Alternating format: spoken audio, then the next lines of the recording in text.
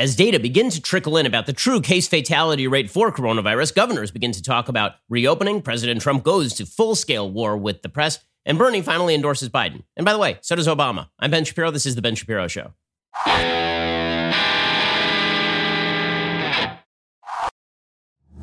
The Ben Shapiro Show is brought to you by ExpressVPN. Do not leave your internet activity unprotected. ExpressVPN.com/Ben.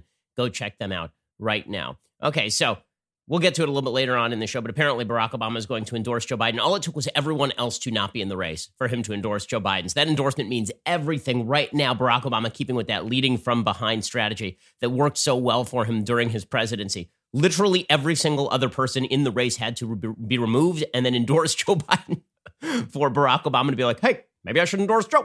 And that is true friendship. That's true friendship. When you see a friend in need, you wait for every single other human being in the universe to attempt to help that friend. And then at the very end, when they don't need the help anymore, that's when you sound off. I mean, just what a wonderful relationship those two must have. We'll get to that a little bit later on in the show. First, we're going to get to everything coronavirus related. But first, let's talk about the fact that everybody is spending an awful lot of time on the internet right now. Traditional security software relies on a blacklist of known malware, but new malware pops up all the time, and traditional security software cannot detect it. By the time a ransomware infection is detected, it is indeed too late. Have you ever been in a situation where this has happened? It's really, really bad. Somebody will lock the files on your computer and then basically force you to pay them in order to unlock those files on your computer. Well, in today's world, your computer needs software that can block modern cyber threats. American-made PCmatic uses a proprietary whitelist of trusted programs and applications that are known to be good. If a program isn't on the whitelist and they try to execute, PCmatic blocks it, stopping unknown and known threats from infecting your devices. If a program hasn't proven to be trustworthy, it doesn't get a key.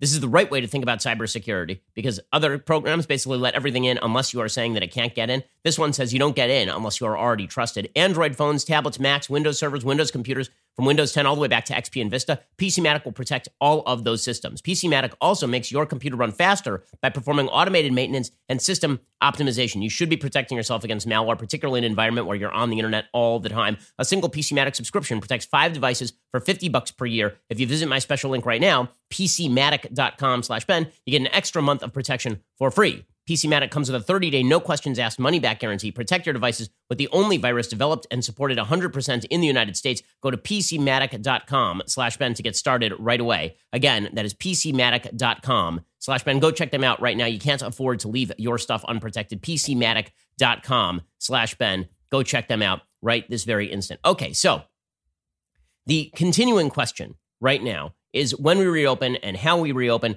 And this has led to a pretty major conflict between President Trump and the governors suggesting that they have the authority to reopen, President Trump claiming he has the authority to reopen. But the big question, of course, is when the hell are we supposed to reopen and how the hell are we supposed to reopen in the absence of data? And I've been saying this over and over and over. We do not have the data yet. We are waiting for antibody tests to be rolled out. Now, the problem is that no matter which way you go, there are obstacles, right? Antibody tests are not perfect. Let's say that they're 95% effective. Well, that means they're 5% ineffective. You could be getting a 5% false positive rate for people who are quote unquote asymptomatic. And then you end up with the perception that the disease is significantly less deadly than it actually is. Because you think a lot of people have tested positive who actually never had it, and none of them died because they never actually had it. But then you're like, oh, this thing isn't so deadly, right? So that's a possibility. On the other hand, if you don't have any data gathered at all, then you are simply stabbing in the dark at what exactly the true case fatality rate is for COVID-19. And one thing we do know is that all the models that have been used up to now kind of suck. So the University of Sydney has a study out today led by an international group of data scientists, and their Center for Translational Data Science found that over 70% of U.S. states had death rates inconsistent with the IMHE predictions. So remember that famous UW study, right? The one that everybody was citing, the White House was citing it, saying 100,000 to 240,000 people could die. And the IMHE study has now been updated again to say that it'll be closer to 70,000 dead by the time we hit August. Well, the University of Sydney Center for Translational Data Science say the study just sucks. Basically, they say the study is just terrible.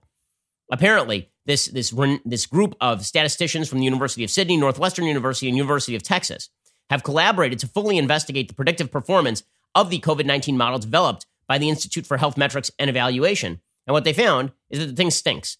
Right? 70% of U.S. states had an actual death rate outside the 95% prediction interval for that state, casting doubt on whether the model is suitable to inform COVID-19 resource allocation at all. The model, which provides forecasts on a state-by-state basis across the United States, has been circulated widely by the media and on social media. It was cited by the White House directly on March 31st. University of Sydney statistician, director of the Center for Translational Data Science, Professor Sally Cripps, says the discrepancy between predicted deaths and the actual death rate in the United States has serious implications for the U.S. government's future planning and provision of ventilators, PPE, and the staffing of medical professionals equipped to respond to the pandemic. They say the thing is basically useless. Professor Martin Tanner from Northwestern University, he says, I'm concerned that the UW-IHME model has had difficulty in predicting the next day. How will the predictions fare over the long term? They usually say that statisticians give a range called the prediction interval in which the actual future values are likely to lie, and that involves estimating uncertainty. A 95% prediction interval is an interval where we would expect 95% of actual future values to lie. So with 95% certainty, it will lie between one value on the low end and one value on the high end. And this study is just wrong, like a lot of the time. Only 30% of U.S. states have actual death counts lying within the 95% prediction interval. 70% of the actual death counts lie outside the 95% prediction interval. So in other words, the study's garbage, right? That's what the University of Sydney is saying. And that was used as the largest basis for all of the decision-making going on about lockdown. That's not the only information that suggests that the information we've been using has been highly flawed. Scott Gottlieb, the former FDA commissioner, right, he tweeted out a study that was quoted by the New England Journal of Medicine, and he points out more data on the COVID-19 attack rate in New York. Doctors screened all expectant moms at one New York hospital, and they found that out of 210 mothers, 29 were asymptomatic and positive. Exposure in New York to COVID could be very high given emerging data on the scope of prevalence. This suggests that in hotspots like New York City, the level of COVID-19 exposure and rates of some immunity once serology studies are in place could be really, really high. Not the 50 to 66% needed to confer herd immunity, but much more than 10% in hotspots like part of New York City. According to the actual statistics, what it shows is that of the pregnant women who came in and they were tested across the board because they're pregnant, they want to make sure that the baby did not get COVID-19, 85% were negative, 84.6% were negative, 13.5% were positive and asymptomatic, and 1.9% were positive and symptomatic as well. It's a very small sample size, but that does suggest that at least in New York City, the prevalence is extremely high because, again, a lot of these women were really asymptomatic. And if those statistics were to hold, if you were to see basically for every one symptomatic person, you were to see 7 or 8 people who are asymptomatic, then the death rates are way, way lower for COVID-19 than anybody has suggested previously. Because again, people keep using case fatality rate incorrectly. People keep looking at the fact that there are about 200,000 diagnosed people in New York State and about 10,000 dead people in New York State. And they say, oh, well, that means 10,000 over 200,000. That means there's like a 5% death rate if you get this thing in New York State. That's not true. Again, let's take that stat that was being used here by the hospital. Okay, let's say that approximately, we're doing some rough math, some rough mental math here, that for every symptomatic person, there were 7 asymptomatic people. That means that not 200,000 people had this thing in New York State, that probably it's a lot more, right? Probably it's 1.4 million people had that. Well, 1.4 million people, 10,000 dying out of 1.4 million is a lot less, okay? Then now you're talking about a death rate of 0.7%, 10,000 over 1.4 million. Okay, so if it's 0.7%, 0.7 of 8%, you're talking about definitely higher than you're talking about definitely higher than the flu, but it's more in line with kind of South Korean values, because what we've seen in South Korea is 0.6% death rate, and that is heavily located among the elderly and people who have obesity. By the way, the number one factor for coming down with a case of SARS-CoV-19 that lands you in the hospital is obesity. Obesity is the number one factor according to medical sources at this point. And that would be clinical obesity, meaning a body mass index above 30. So if you're overweight, that doesn't necessarily mean you're obese, right? Overweight is a different classification in the body mass index than obesity is. So that New England Journal of Medicine study tends to show that there is very, very high prevalence of this thing, which also means it's going to be extremely difficult to engage in any testing regimen over the course of 330 million people that locks everything down. Instead, what you're going to have to do is probably end up with some sort of tranching scenario, not a scenario where you give immunity certificates. Again, even the immunity certificates are not, number one, they're not a good idea because you will end up with people faking immunity certificates just to go back to work if they're asymptomatic. But beyond that, it's and not only do you have privacy concerns, beyond all of that, you could have a situation where you are testing tons and tons and tons of people and they are coming up negative because you're testing them in the wrong area. And as we just discussed, the antibody tests our 5% false positive rate or 5% false negative rate. So the same issue applies there. So the idea that you could give somebody an immunity certificate and they're not actually immune, they've never actually had the thing before, that's a fairly significant possibility. And those numbers look enormous when you're talking about testing 100 million people, which means that in the end, as I've been suggesting, we may end up with something that is just quick and dirty to get the economy going. And what that is if you are elderly, if you are in ill health, if you are obese, if you're clinically obese, if you have a clinical heart condition, if you are suffering from an immunological deficiency, right? If you have any of these things, then you will probably be told to self-quarantine and stay at home until a vaccine is developed. And if you are young and if you are healthy, you'll be told to go back to work. You'll be told that you probably shouldn't congregate in super large groups, but you should be able to go back to work and you should socially distance as much as possible. And you should wear a mask, and that's how we all go back to work. Right? That is the most likely scenario at this point, because I think that all of the talk about contact tracing, again, if the prevalence is 14% in the population, ain't no contact tracing happening there. You're just not going to be able to contact trace, especially because, again, that does raise some fairly serious privacy concerns. We discussed yesterday on the program some of the solutions being put forward, including you download an app and then you're automatically notified if somebody who came within a particular distance of you is going to, it comes down with COVID-19. That's not going to be good enough, frankly, because not everybody's going to download the app unless you make it mandatory, in which case you have serious Fourth Amendment concerns. Now, I have a little bit more good news for you in just 1 second. We'll get to the possibilities here, because again, in the absence of certainty and in the knowledge that we cannot resolve the uncertainty, we're going to have to make some decisions.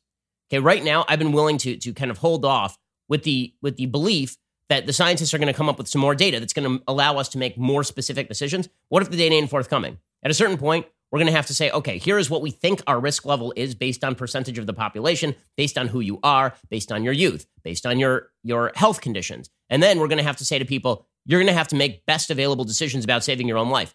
By the way, that's called living human life generally. That's called freedom, is that you are going to have to make decisions about what is riskiest for you. If you're a young person who is immunocompromised, you will, I don't think the government has to mandate you stay home. I think that you will be staying home. I think that you will understand that this is a risky situation for you. We'll get to more of this in just 1 second. First, let us talk about the fact that if you are not protecting your data online, you are making a very large-scale mistake. You need to be protecting your data online right now. The simple fact of the matter is that as we spend tons and tons and tons of time online, hackers are looking for all the data that you are expending online. You're using your credit card to buy stuff from Amazon every single day. I know I am. And that means that hackers, this is like a paradise for them. You need to protect your online activity. This is why ExpressVPN has developed a technology called Trusted Server that makes it impossible for even their servers to log any of your information. I've tried a lot of VPNs in the past. Many of them will slow your connection down, make your device sluggish. I've been using ExpressVPN, though. My internet speeds are continuing to be blazing fast. I can still connect to servers thousands of miles away, still stream HD quality videos with zero lag. The last thing that really sets ExpressVPN apart, it's really easy to use. Once you install it on your computer, you are good to go. One click of a button, you're now protected. Your grandparents could use it. Joe Biden and Bernie Sanders could use it. I mean, it is that simple. It doesn't make any sense to leave your data unprotected at this point in time or ever. So protect yourself with the VPN I use and trust. Use my link, expressvpn.com/Ben today. Get an extra 3 months for free on a 1-year package. That's expressvpn.com/Ben. Again, expressvpn.com/Ben to learn more. Go check them out right now. So by the way, when I mention the prevalence of the disease in places like New York City, recognize it's going to be extraordinarily high in New York because of the population density. New York is not like other areas of America. And to pretend that we have to use a one-size-fits-all policy with regard to vast swaths of the United States, where population density is 1/100th of what population density is in New York City, is idiotic. You should not be treating a rural area of Kentucky the same way that you're treating a big city in New York. By the way, you shouldn't be treating LA like you treat New York. Okay, LA has had to date something like 300 deaths total. Like New York has seen literally thousands of deaths, right? New York City, so New York State has seen at this point a little over 10,000 deaths. The entire state of California, which is 40 million people, has seen 731 deaths total. The city of Los Angeles has seen approximately 300 deaths. Why? Because the city of Los Angeles is really spread out. I live in the suburbs. You know why? Because LA is one giant sprawling suburb. So for all you people in Hollywood who've been ripping on the suburbs all these years, I got some news for you. It turns out the suburbs are saving your ass. The fact that you're not living on top of each other in small apartments is a very good thing for you. Okay, but the reality is that treating all of the United States as though the New York pattern is going to abide is really foolish. It's really silly. And treating the rest of the world like it's going to be Wuhan or like it is going to be Northern Italy is foolish as well. You have to control for differences in population. You have to control for differences in living patterns. You have to control for intergenerational contact and all the rest of this stuff. And that's very difficult to control for. And you have to look at how other countries are handling this sort of stuff, because there are differences in how other countries are handling this stuff at this time. To pretend that every country is handling this thing with equal sort of capacity is just not true. Again, I'm going to note that if you take a look at Sweden, right, everybody is ripping on Sweden. Look how Sweden is experiencing the spike. Again, you cannot evaluate whether Sweden did the right thing in keeping most of their country open until you have about a year of experience. Because right now, Sweden has had about 1,000 deaths out of 11,000 diagnosed cases. And if you look at other surrounding countries, they're doing slightly better, but on a per million population basis, they're not really doing all that much better. Right? Switzerland has had about 26,000 diagnosed cases and about 1,100 deaths. Netherlands has had about 27,000 diagnosed cases and about 3,000 deaths. So Netherlands is not doing significantly better than Sweden is on a percentage basis. So the notion that Sweden is just getting blown up because they decided to be a little bit more open and basically do what I've been talking about for the United States, the evidence does not suggest that yet. Also, we have to determine whether, in fact, it is the lockdowns that are burning this thing out or whether there's a natural burnout period to viruses, because we really have yet to see a virus that just continues to span the globe over and over and over and over until it wipes out all of human population or until everybody gets it. We'll talk in a second about a chairman of the Israeli Space Agency and National Council for Research and Development.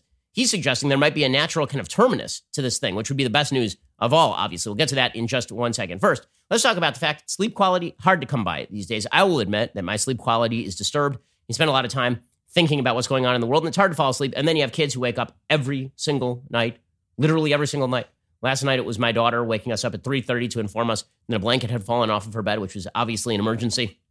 And then it was our newborn waking us up because she wanted to eat. So if you're having trouble sleeping, you really value the moments when you are allowed to sleep. And this is why I need my Helix Sleep mattress. Helix Sleep has a quiz. It takes just 2 minutes to complete and matches your body type and sleep preferences to the perfect mattress for you. Whether you're a side sleeper or a hot sleeper, whether you like a plush or a firm bed, with Helix, there's no more confusion and no more compromising. Helix Sleep is rated the #1 mattress by GQ and Wired Magazine. CNN has called it the most comfortable mattress they've ever slept on. Just head on over to helixsleep.com/Ben. Take their 2-minute sleep quiz. They will match you to a customized mattress that will give you the best sleep of your life. They've got a 10-year warranty and get to try it out for 100 nights risk-free. They'll even pick it up for you if you don't love it, but indeed you will, because it is a mattress that is made for you. What's not to love? Helix right now is offering up to $200 off all mattress orders for our listeners. Get up to $200 off at helixsleep.com/Ben. That is helixsleep.com/Ben. Go check them out right now. helixsleep.com/Ben.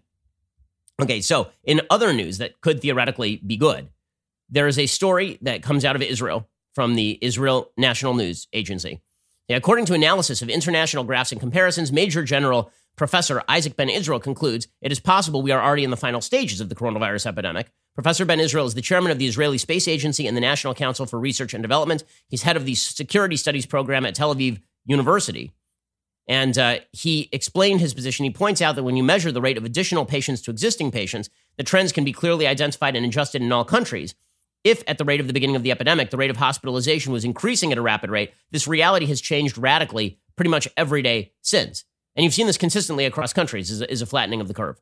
He says the incidence of patients was greater by the day. This was during the first 4 weeks after the epidemic was discovered in Israel. As of the 6th week, the increase in the number of patients has been moderate, peaking in the 6th week at 700 patients per day. Since then, it's been declining. Today, there are only 300 new patients. In 2 weeks, it will reach 0, and there will be no more new patients. He says this is how it is all over the world, in countries where they took closure steps like Italy, and in countries that didn't have closures like Taiwan or Singapore. In such and such countries, there's an increase until the 4th to 6th week, and then immediately thereafter, moderation until the 8th week, it disappears. Now, that is the most optimistic vision, of course. It is possible there's a second wave because we just don't have the time lag information at this point. With that said, that would be an optimistic vision. Also, it is possible that there will be a reduction in the virus and the viral load that is carried when we all get outside during the warm weather. See, there's this idea that warm weather kills the virus. It's true. Warm weather does have an effect on viruses generally, but it is also true that when you spend a lot of time outdoors and not indoors, that is actually better for you. So let me point out that the government's policy, particularly in places like California, where it's getting warm already, to keep you inside is almost full-scale idiocy. Okay, what you really should be is socially distancing outside. Sunlight, fresh air, distance from human beings, that is what is going to allow this thing to die out. Okay, the fact is that the more time you spend outside and not in, a cramped, confined space with other human beings, the less chance you are going to infect other human beings. The Wall Street Journal has a piece today talking about this, asking whether warmer temperatures bring a coronavirus reprieve. Many scientists are predicting a reduced spread in warm months, but it's hard to tell. The good news is that the novel coronavirus comes from a family that can't take the heat. Coronaviruses in general are enveloped in a coat of fat and protein that tends to lose its shape at high temperatures, a process likened to melting that effectively disables the virus. They also tend to survive longest in conditions of low humidity. If you look at the confirmed cases per 1 million people, it is much higher in kind of cold countries than it is in warm countries. The coronavirus that causes COVID-19 appears to behave like its siblings in this regard. A team of researchers at the University of Hong Kong who studied the virus in a lab found it was stable in cool temperatures of around 40 degrees Fahrenheit. It deteriorated over time when stored at 72 degrees Fahrenheit, which implied the virus would perish quicker on surfaces like door handles when it is hot out. Many scientists predict reduced spread in warmer temperatures. They cannot say by how much. But as we move towards summer, we are going to see, we hope, some sort of die out from COVID-19. And so the question is going to become, how long can we wait here? That really is the question. How long can we wait? Is the answer forever? Because I don't think that is survivable. I don't think that the American people are willing to do it. I don't think it is practical, and I don't think it's good for the economy. And again, to pretend that you don't care about human life when you're talking about the destruction of there are people who are going to food banks who never thought in their entire, hardworking human beings who never thought in their entire life they'd have to rely on a check from the government or a can from a food bank. Literally never thought this because they wouldn't have had to in the absence of a massive government shutdown. And now is not the time to discuss, because we don't have the data, whether the shutdown was completely useful or whether it was a good idea or not. The question now is how we get out of all of this. And as I say, I think that a lot of these sort of more high-tech solutions, vast testing, millions of tests being run out of employers. We're testing right now in the United States something like 130,000 people a day. How many people would you have to test per day in the United States to ensure that nobody was out in public with COVID-19? Instead, perhaps we should be looking, as the summer approaches, toward keeping our scientists working hard on coming up with medication that mitigates the effects of this thing, keeping our scientists full scale, full bore going on a vaccine, and then letting people who are healthy go back to work understanding there's a risk factor that if you get it, that there's a shot that something bad could happen to you. But dividing the population, it is still amazing to me that when we discuss overall case fatality rate, we're still not being told every day by the government what the case fatality rate is for different types of people. Not on a racial ethnic basis, which is what everybody seems to want to know in the media, the racial ethnic basis. I care a lot less about the racial ethnic basis because it doesn't identify in cross-cutting fashion, in the strongest possible correlative fashion, with risk factor. Right? It may be true that it is riskier to be black and get COVID-19 than it is to be white and get COVID-19. But I will tell you this, it is significantly riskier to be obese and get COVID-19 than it is to be not obese, right? If you're looking for correlative factors that allow us to make decisions about who should go back to work and who should not go back to work, why don't you pick the strongest possible correlations, not the cross-cutting weaker correlations? It's just a demonstration of our PC idiocy that we won't discuss the fact that older people are more vulnerable to this thing, which is why they should take more protective measures, and we should take more protective measures around them. And people with immunocompromised systems should be taking more protective measures. And people who are 30 and in good health, yes, is there a risk to you? Of course. Is that risk any greater than you driving to work on a normal day? Driving 10 miles to work on a normal day? Probably not.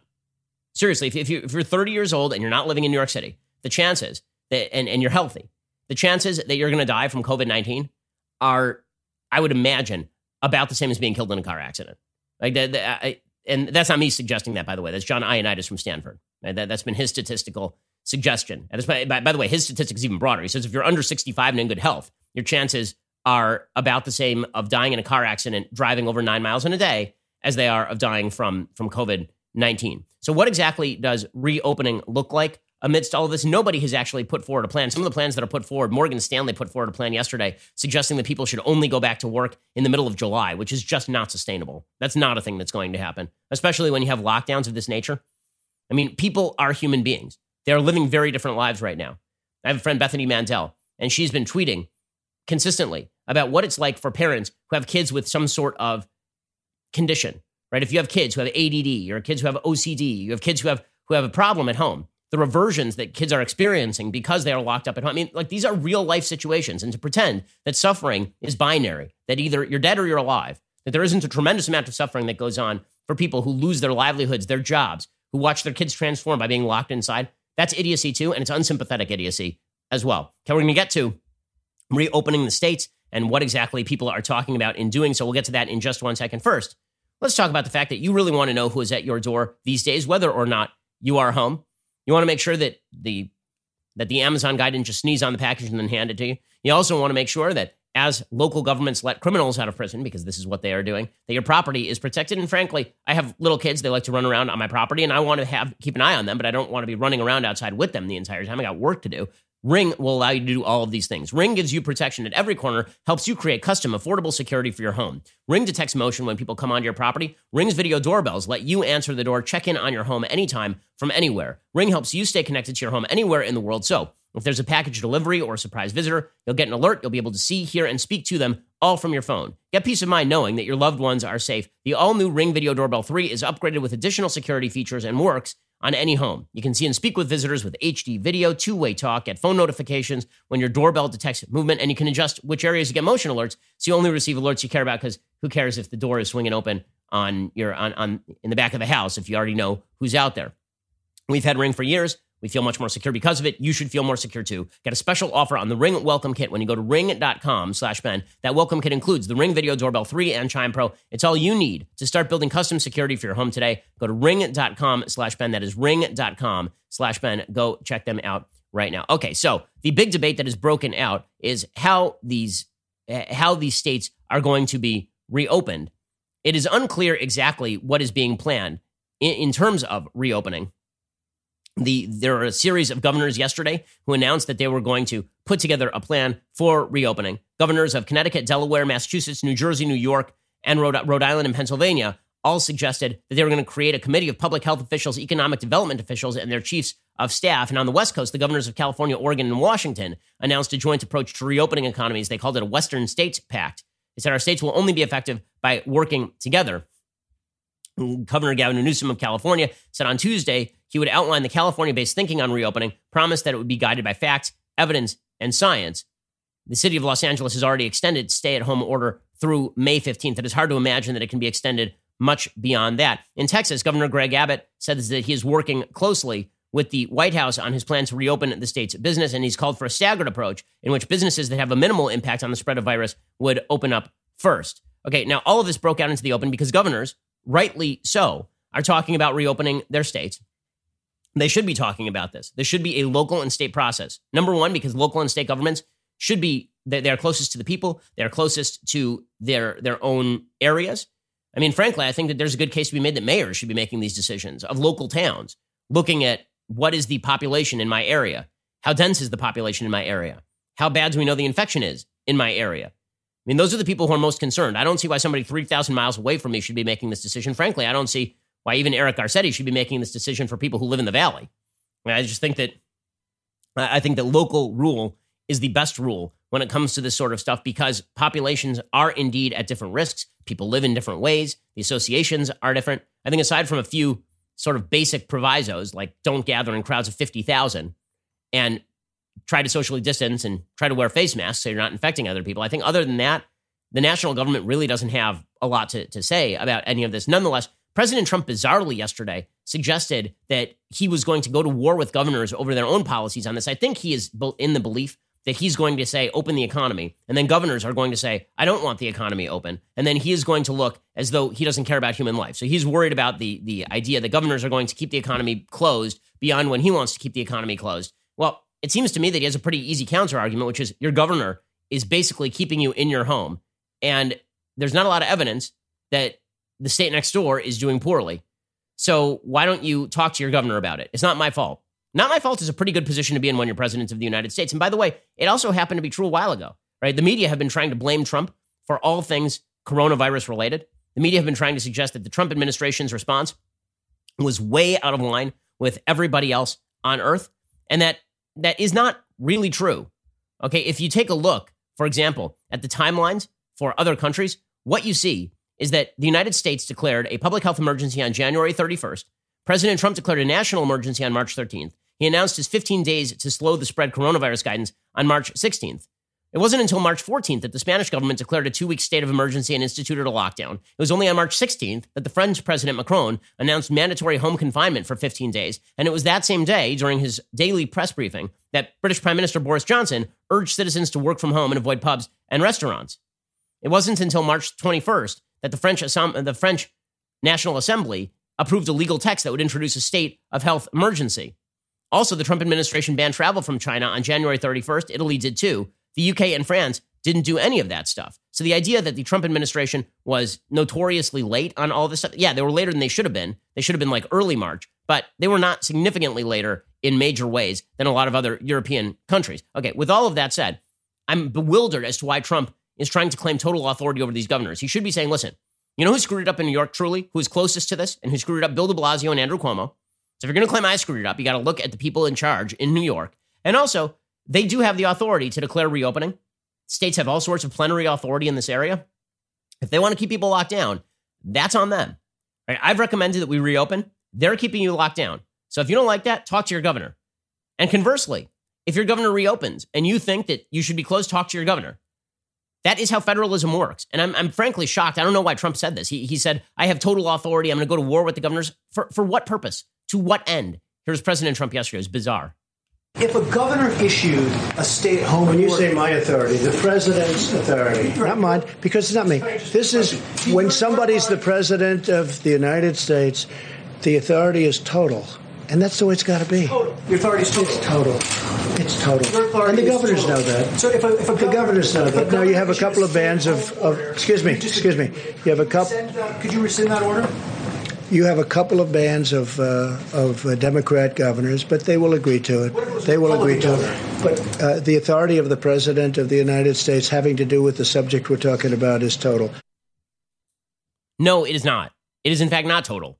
Okay, this is not Emperor Palpatine, absolute power. No. No. We have a constitution for precisely this reason. We have states for precisely this reason. Then, bizarrely, Trump tweeted out this morning, tell the Democrat governors that Mutiny on the Bounty was one of my all-time favorite movies. A good old-fashioned mutiny every now and then is an exciting and invigorating thing to watch, especially when the mutineers need so much from the captain. Too easy. What does that even mean? Like, what now? And also, if we're going to talk mutiny right now and you're talking like this, it sounds more like Captain Queeg from the Caine Mutiny than it sounds like Mutiny on the Bounty right here. By the way, Mutiny on the Bounty was about a captain who wanted to lock his ship down tight and sailors who did not want to be locked down for a period of time. So it is actually the opposite of the situation you're talking about. Is the assumption of this tweet that Trump is going to leverage authority in order to force the states to reopen? Because I don't understand how he can do that or why he would do that, frankly. And it's just, it's political idiocy. I do not understand why any of this would be the point. Like, what is, why? Just why? But there's so much why happening right now. Like, there's so many things that Trump could be doing right now to unify the country, and this is just not one of them. Now, that doesn't mean that he is not fighting a continuing war with the media. We'll get to that in just 1 second. But first, let's talk about the fact is that you need to have your legal house in order right now. Like, you run a business, you got to have your legal house in order. And you need to do it without going away from your house because, I mean, frankly, you cannot go away from your house. Health and safety is on the top of everybody's minds right now. No matter what happens, you want to make sure that your loved ones are protected. This is one of the reasons why you should set up a nice will and estate plan without leaving your home. You need some sort of document here. Is it a last will and testament or a living trust? How about an advanced healthcare directive? What is power of attorney? Well, you don't have to call up a lawyer and spend tons of money on an hourly fee. Instead, head on over to LegalZoom. I've been using LegalZoom for years, long before they were an advertiser on the program. LegalZoom's online resources make it easy to get started. If you need to speak to an attorney, their independent attorney network is there to guide and advise you. LegalZoom is not a law firm, so you won't have to worry about expensive billable hours adding up. Take a really important step for your family. This does protect your family, particularly if you're talking about like a living trust or will situation. You want to make sure that the government doesn't just pry open your safe and take all of your money after, God forbid, you plots. Go to LegalZoom.com. Get started on that last will, living trust, or more. Find out how you can speak to an attorney for advice on the right estate plan. LegalZoom is where life meets legal. Go check them out right now and save yourself a bundle of money, not spending hourly fees. So President Trump said that at his briefing. And again, it's because Trump is a counterpuncher and because people have been questioning him incessantly. And so he ends up going off on the press. We'll get to that in just 1 second. First, let me recommend that you head on over to Daily Wire and become an Insider Plus or All Access member. Right now, when you become a Daily Wire Insider Plus or All Access member, you get this. Not just one Leftist Tears tumbler, 2 Leftist Tears tumblers. So if you have 2 mouths, you can swig from it. Or if there's someone else who lives in your house, that probably makes more sense. If you have 2 people who live in your house and they each want a Leftist Tears tumbler, now with 1 membership, you get 2 of those magical Leftist Tears tumblers. Daily Wire members get a lot of incredible benefits. They get, of course, now 2 of these. You also get an ad-free website experience, access to all of our live broadcasts and show library, the full 3 hours of The Ben Shapiro Show, access to the mailbag, and now exclusive Election Insight op-eds from moi. Daily Wire members also get to ask us questions during Backstage, and you get to participate in All Access Live, which is super popular. We did an All Access Live last night from my guest house. The way that this works is that I wear a T-shirt, and then I just chat with you. I know the T-shirt is really the pitch. This is content for our All Access members, but for now, everybody who's a member gets access. So go download the Daily Wire app and get all of our great content on the go when you become any sort of member. Again, become an Insider Plus or All Access member. Double the Leftist Tears with 2 Leftist Tears tumblers. Go to dailywire.com/subscribe to get started and get 10% off with coupon code Shapiro. That is dailywire.com/subscribe, coupon code Shapiro. Get the rarest of all beverage vessels ×2. It is indeed magical, magical. So, so magical. You're listening to the largest, fastest growing conservative podcast in America.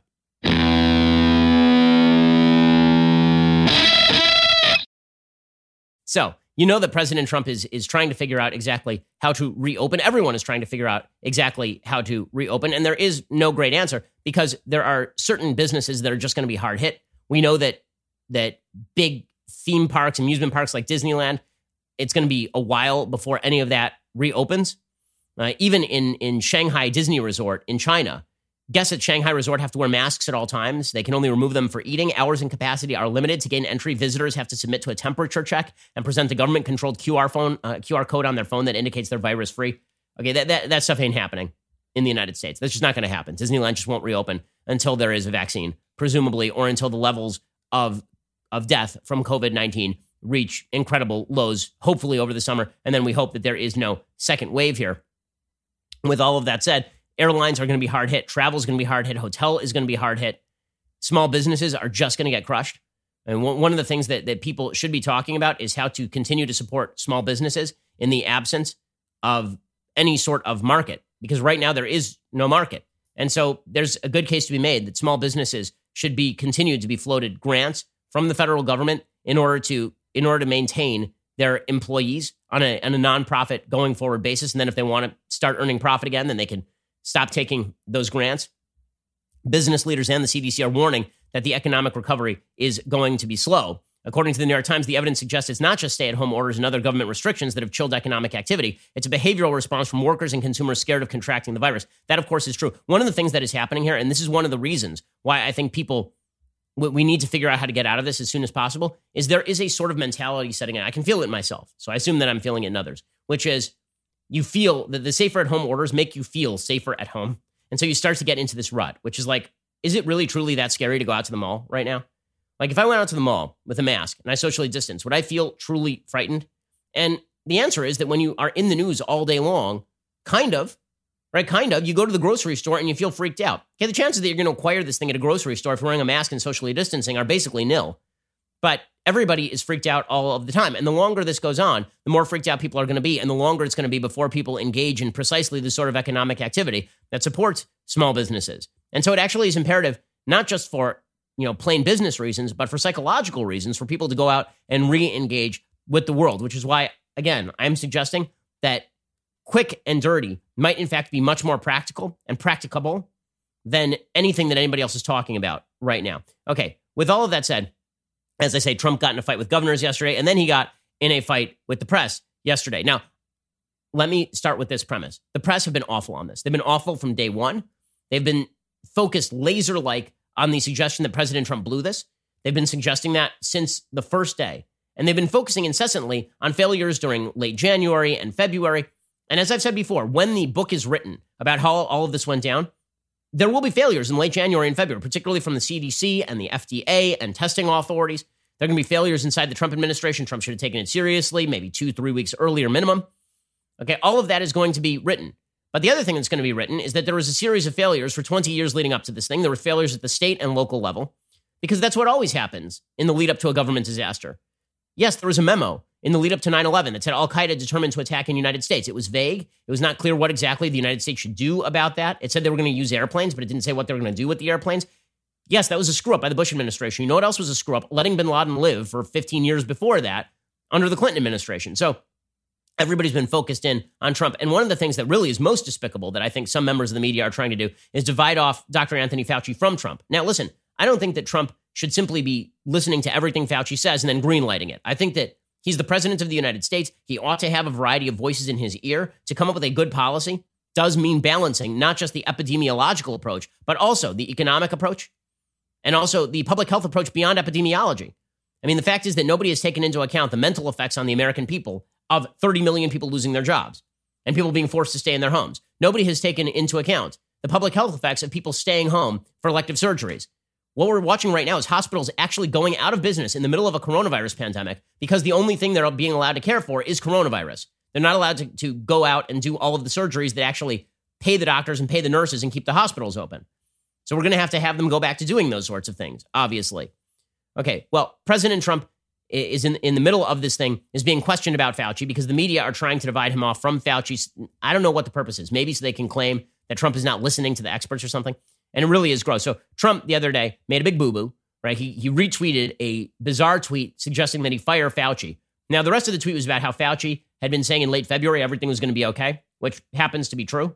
And Trump probably retweeted it without reading the end of the tweet, right? The actual answer here is that Trump doesn't read entire tweets. He has retweeted criticism of him before without knowing it because he reads the first 7 words of a tweet and then just hits retweet. But Trump was asked about why he retweeted this thing about fire Fauci, the media drooling, hoping to open a rift between the two of them. Today I walk in, I hear I'm going to fire him. I'm not firing him. I think he's a wonderful guy. Tweet something that said fire Fauci. Why did you fire Fauci? I retweeted somebody. I don't know. They said fire. Doesn't matter. Did you notice that when you retweeted it? Yeah, I notice everything. So you retweeted it even though it said time to fire Fauci? No, that's somebody's opinion. All that is an opinion. And you elevated it. I was called about that. I said, I'm not firing. In fact, if you ask your friends in the office, in the public relations office, I was immediately called upon that. And I said, no, I like him. I think he's terrific. Okay, so Fauci was asked about this, and Fauci's just so irritated by this point. Like, Trump actually enjoys the back and forth with the media. Right? Trump lives for this. Trump loves being the center of attention.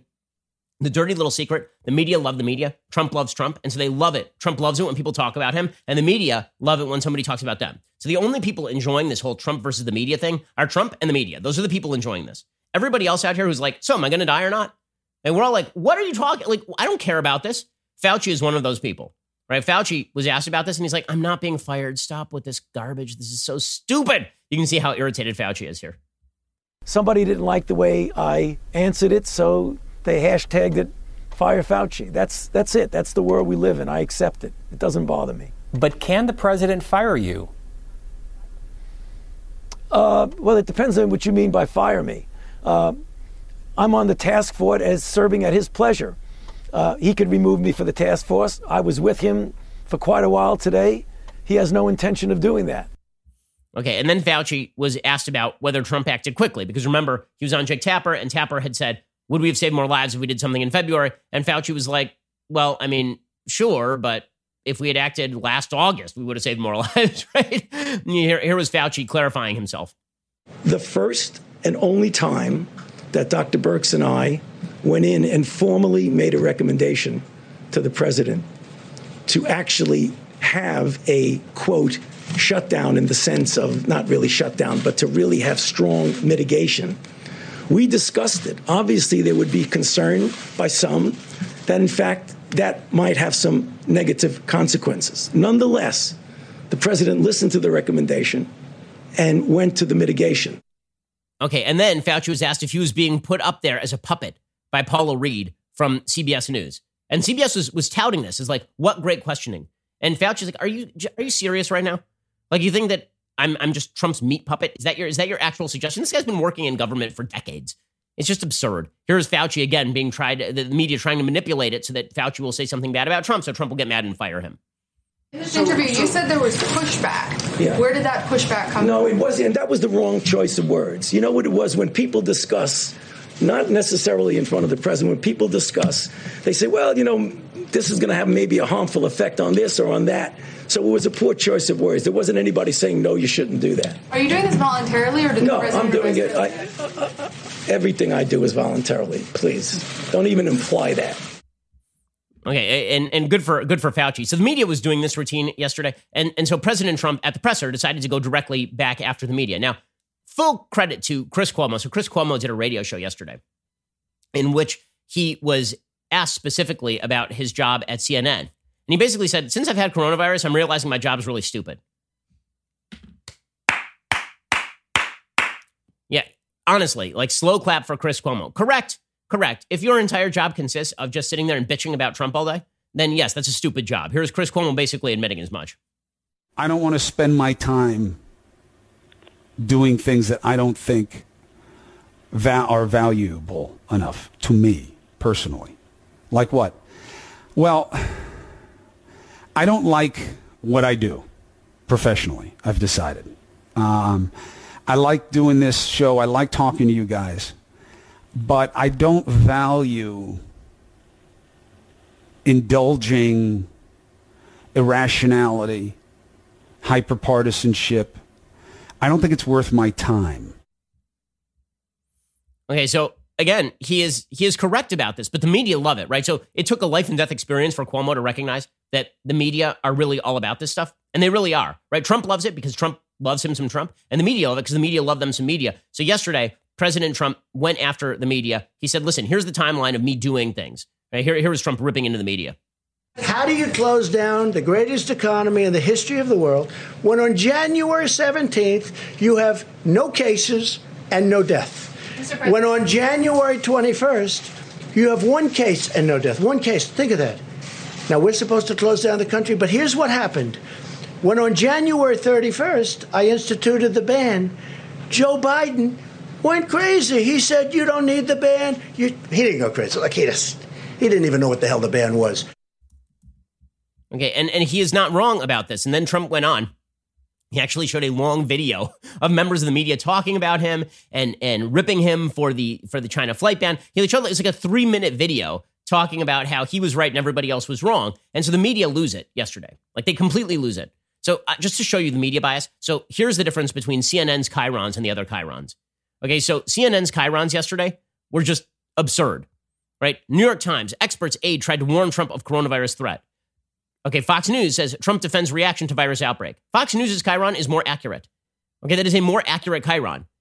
Okay, and then there were more chyrons, right? The CNN basically says Trump uses task force briefing to try and rewrite history on coronavirus response. That's an editorial. And then Fox News says Trump want to correct fake news. That's an accurate headline. So the media were treating this as like CNN did a great job with its chyrons. CNN did a crap job with its chyrons. You know why Trump is dumping all over the media? Because you are Trump. Trump is you. You guys are just the Marx Brothers without the mirror there, right? And you're just doing the hand motion silently. And it's Groucho on one end and Harpo on the other. And eventually you just step through the mirror and you're still mirroring each other, right? That's what you guys are, right? CNN had a chyron said, angry Trump turns briefing into propaganda session. Fox News said Trump wants to keep media honest. Okay, so again, CNN was just like all in on this thing. And it was ridiculous. Okay, so CNN John King, then he gets up and said, that was propaganda. It was just pure propaganda. What do you think press briefings are? Have you ever been to a press briefing? They are giving the administration side of the story. And is it not similarly propaganda when the members of the media sit there and ask questions they would only ask to Republicans in the same way 97 times? Here's John King going after Trump for being mean to the media. Oh, poor media. Oh, I feel so bad for you. Oh. Again, ask as many tough questions as you want of Trump. Do I think Trump is handling this in the smartest possible way? No. I think he should be saying right now, listen, you guys are focused on all the wrong things. You know what the American people care about? How we stop people from dying. You know what they don't care about? Your petty little attempts to get on television. Right? I think Trump would be well within his rights to say that. But to pretend that the media and Trump are not two sides of the same coin is absurdity. Here is John King. Hey, it was propaganda. The righteous indignation and pearl clutching is just ridiculous.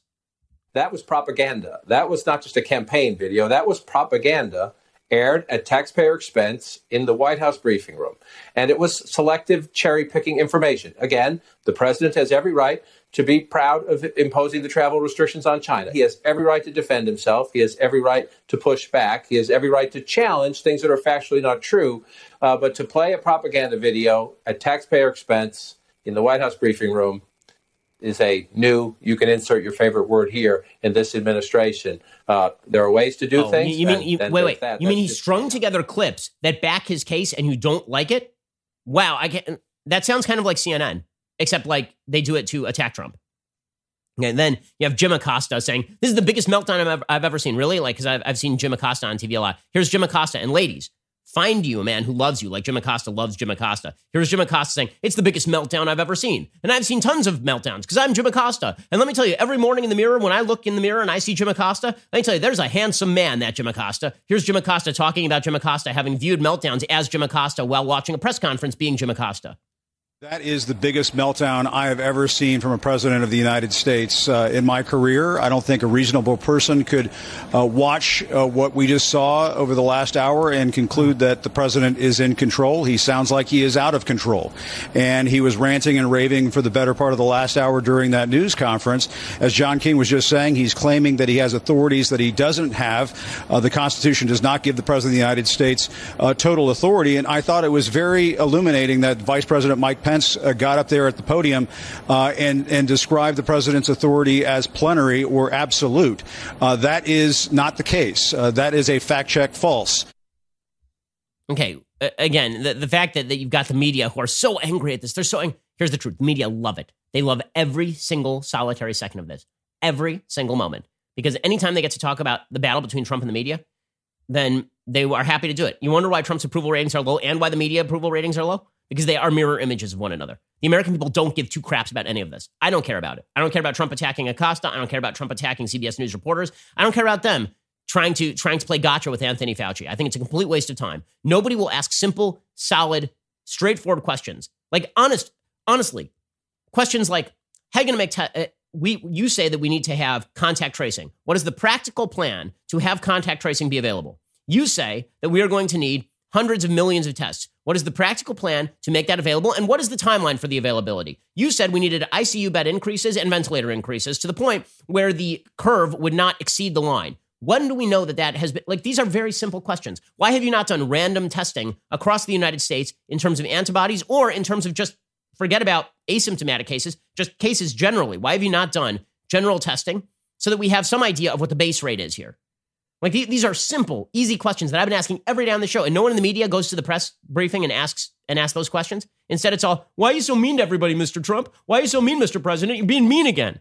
Who gives a flying crap? I don't care. Do you care? We're talking about the possibility of mass death here, and they're all like, oh, well, he was mean and he was propagandizing. Talk about Beltway insider garbage. This is the definition of it. All right, we'll do a quick thing I like, and then we'll get to a thing that I hate. So things that I like today. So as I've mentioned, I'm spending an awful lot of time indoors with my children, and that means reading them books. So there is a book recommended, I believe it might have been by Tim Carney on Twitter, called The Blue Book of Stories by Tom Longano, and it is just highly amusing. The whole thing is a series of stories, kind of in Louis Sacker style, about fifth grade boys, and they're and being fifth grade boys, they're very funny, they're very clever, and they're really enjoyable. It's also pretty well written. So go check that out if you've got a fifth grade boy or kids who are younger. Like my daughter's in kindergarten and she loved it. She thought it was hilarious. The Blue Book of Stories by Tom Longano, and spend some time reading to your kids. It really is a pleasure. It's really one of the more joyous experiences of my life at this point. All righty, time for a thing that I hate. Alrighty, so this shall be many things that I hate. Many things that I hate. So, hilariously, the last 2 days have seen a bunch of endorsements for Joe Biden. All it took was for everyone else to endorse Joe Biden, for Barack Obama to endorse Joe Biden. So this morning, Barack Obama came out and endorsed Joe Biden. He said, I'm proud to endorse my friend Joe Biden for president of the United States. Let's go. Well, here we are. I guess everybody else is out of the race. I guess it's a year since he declared, and I didn't endorse him. I'm basically useless. I led from behind, did nothing for a year. I am a good friend. I'm the best friend. I'm the guy you call when every other person will not drive you to the airport and all the cabs are broken. And then maybe I'll drive you to the airport, maybe not. Maybe I'll do it after the plane's left. That's what I do. I'm the president. Barack Obama. Love you, Joe. That's what this is. So I love the fact that Barack Obama's endorsement is actually less impactful than Bernie Sanders' endorsement at this point because he waited so long. Like, imagine if Barack Obama had endorsed Joe Biden before South Carolina. Then he'd be getting all the credit. But Obama never had any coattails, not for any other Democrat.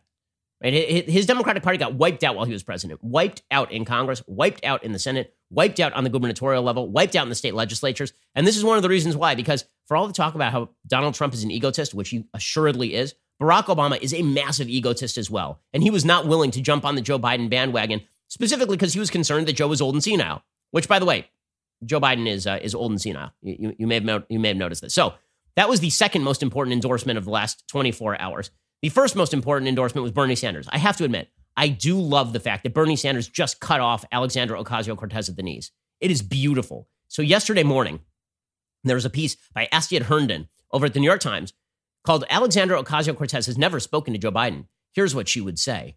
In an interview, Ms. Ocasio-Cortez said she intended to support the presumptive Democratic nominee, but the process of coming together should be uncomfortable for everyone involved. And so she wanted to make demands of Joe Biden so that the entire progressive wing would get behind the Joe Biden campaign. She said that the Biden campaign had not reached out to her. She said, there's this talk about unity as this kind of vague kumbaya kind of term. Unity and unifying isn't a feeling, it's a process. And what I hope does not happen is that everyone just tries to shoo it along and brush real policies. That means the difference of life and death or affording your insulin and not affording your insulin. Just brush them under the rug as an aesthetic difference of style. There's also this idea that if we all just support the nominee, voters will come along as well. I don't think this conversation about changes that need to be made is one about throwing the progressive wing of the party a couple of bones. I think this is how we can win. So she says that she wants the Medicare age lowered to 60.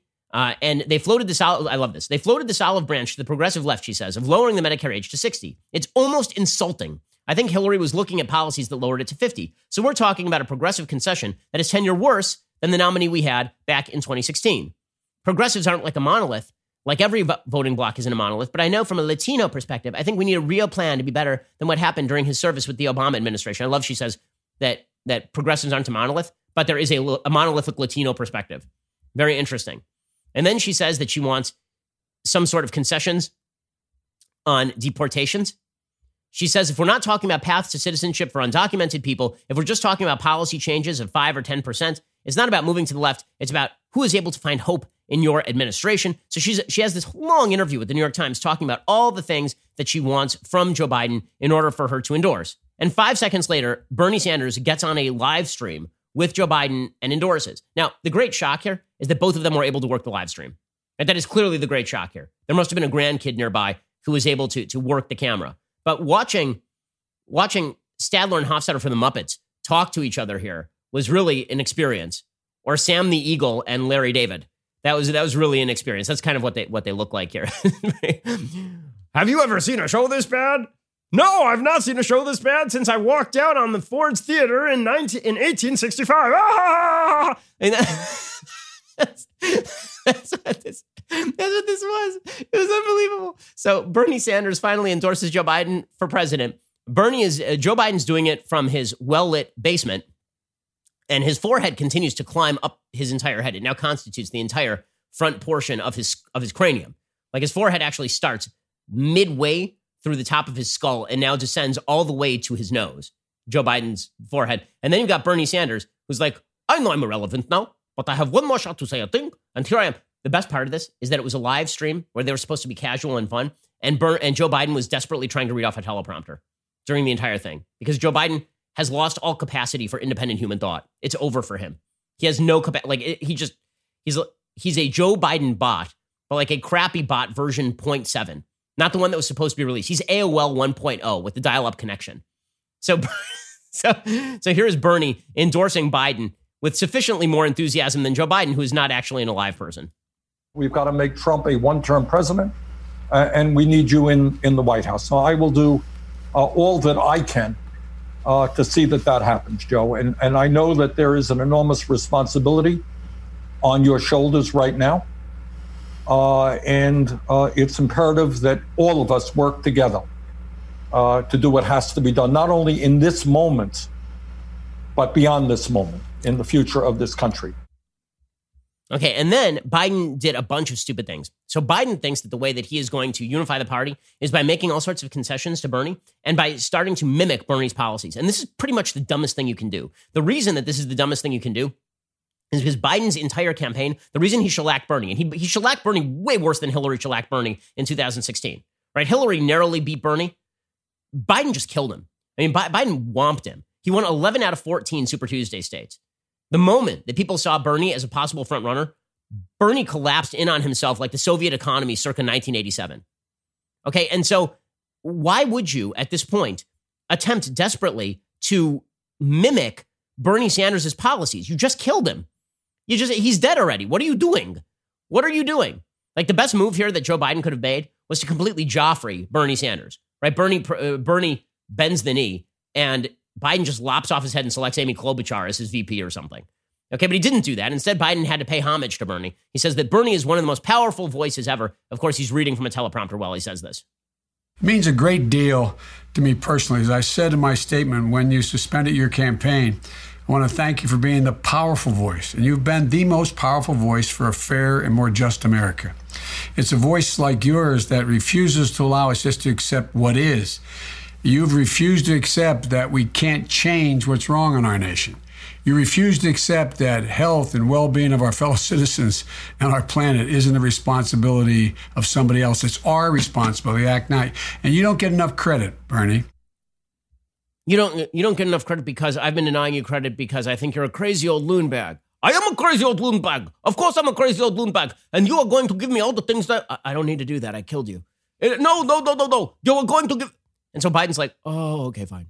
So then he starts saying crazy crap, which again is not going to benefit him in the election. So here's Joe Biden saying crazy crap, right? He says, you know what I think we should do? We should use wartime authority to force banks to give small loans to businesses.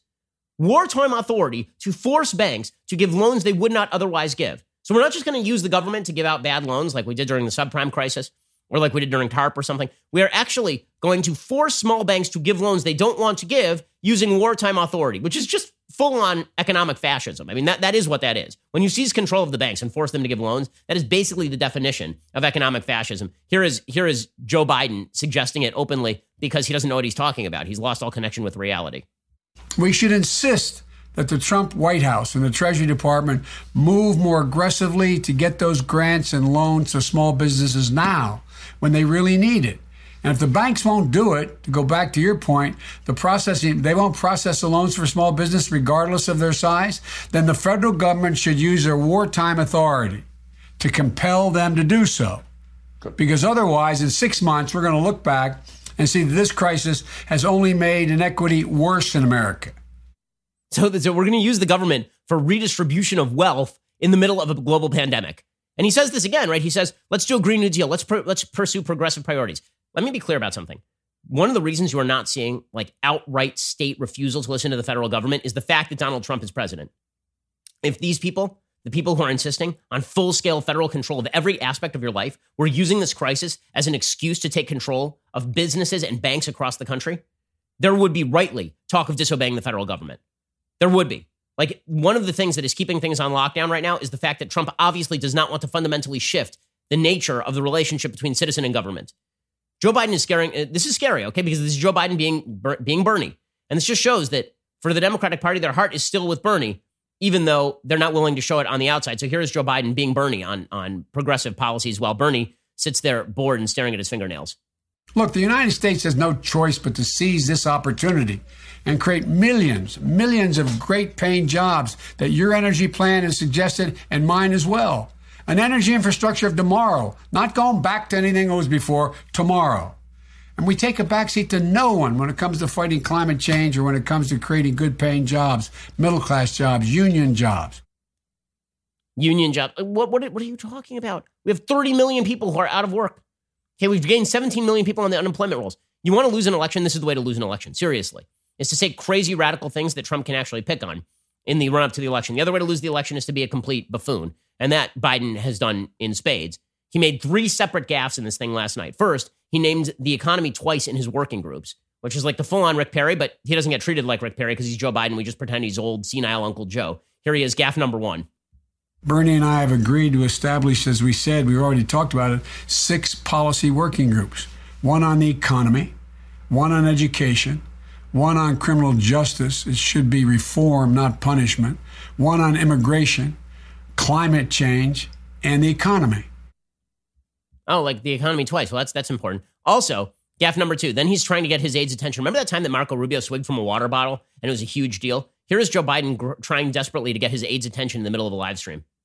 With so many folks unemployed and underemployed, we've got to make sure that the government comes up with a continued set of policies that protect those workers.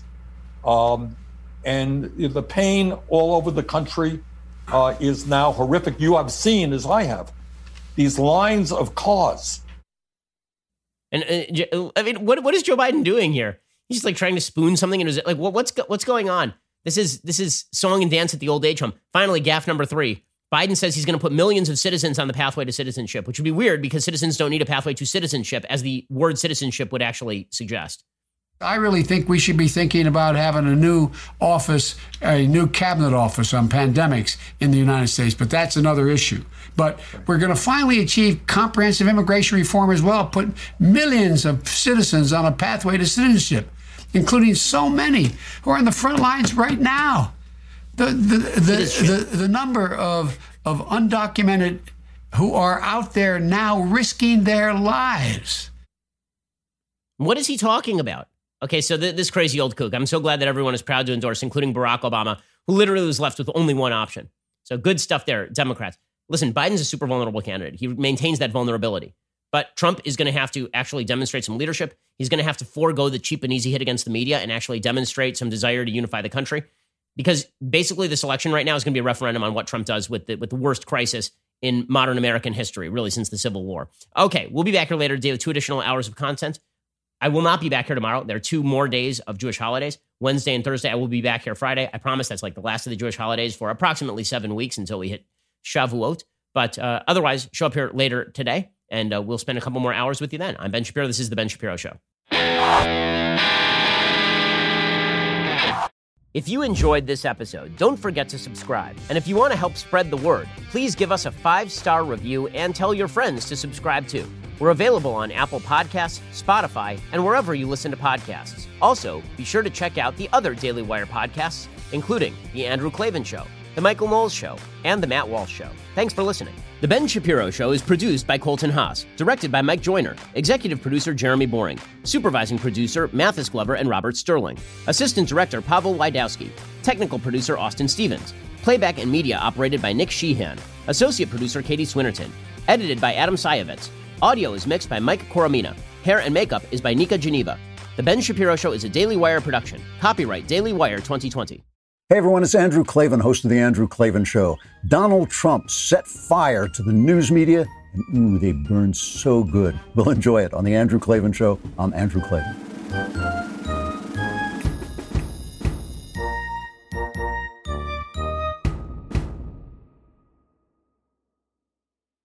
We'll get to more on this in just 1 second. First, Pure Talk believes in American values, and that free should mean, like free. So when you switch to Pure Talk today, you'll get a free Samsung 5G smartphone. There's no 4-line requirement, no activation fee, just a free Samsung that's built to last with a rugged screen, quick charging battery, and top-tier data security. Qualifying plans start at just $35 a month for unlimited talk, text, 15 gigs of data, and a mobile hotspot. Pure Talk gives you phenomenal coverage on America's most dependable 5G network. It's the same coverage you know and love, but for half the price of the other guys. The average family saves almost $1,000 a year. So I challenge you to choose a company that actually doesn't hate your guts and shares your values. Let Pure Talk's expert U.S. customer service team help you make the switch today. Go to puretalk.com/Shapiro to claim your eligibility for your free brand new Samsung 5G smartphone and start saving on wireless today. Again, go to puretalk.com/Shapiro to switch to my cell phone company. I've been using them for years. They're fantastic. You'll love them as well. Go to puretalk.com/Shapiro and claim your eligibility on that free brand new Samsung 5G smartphone. Start saving.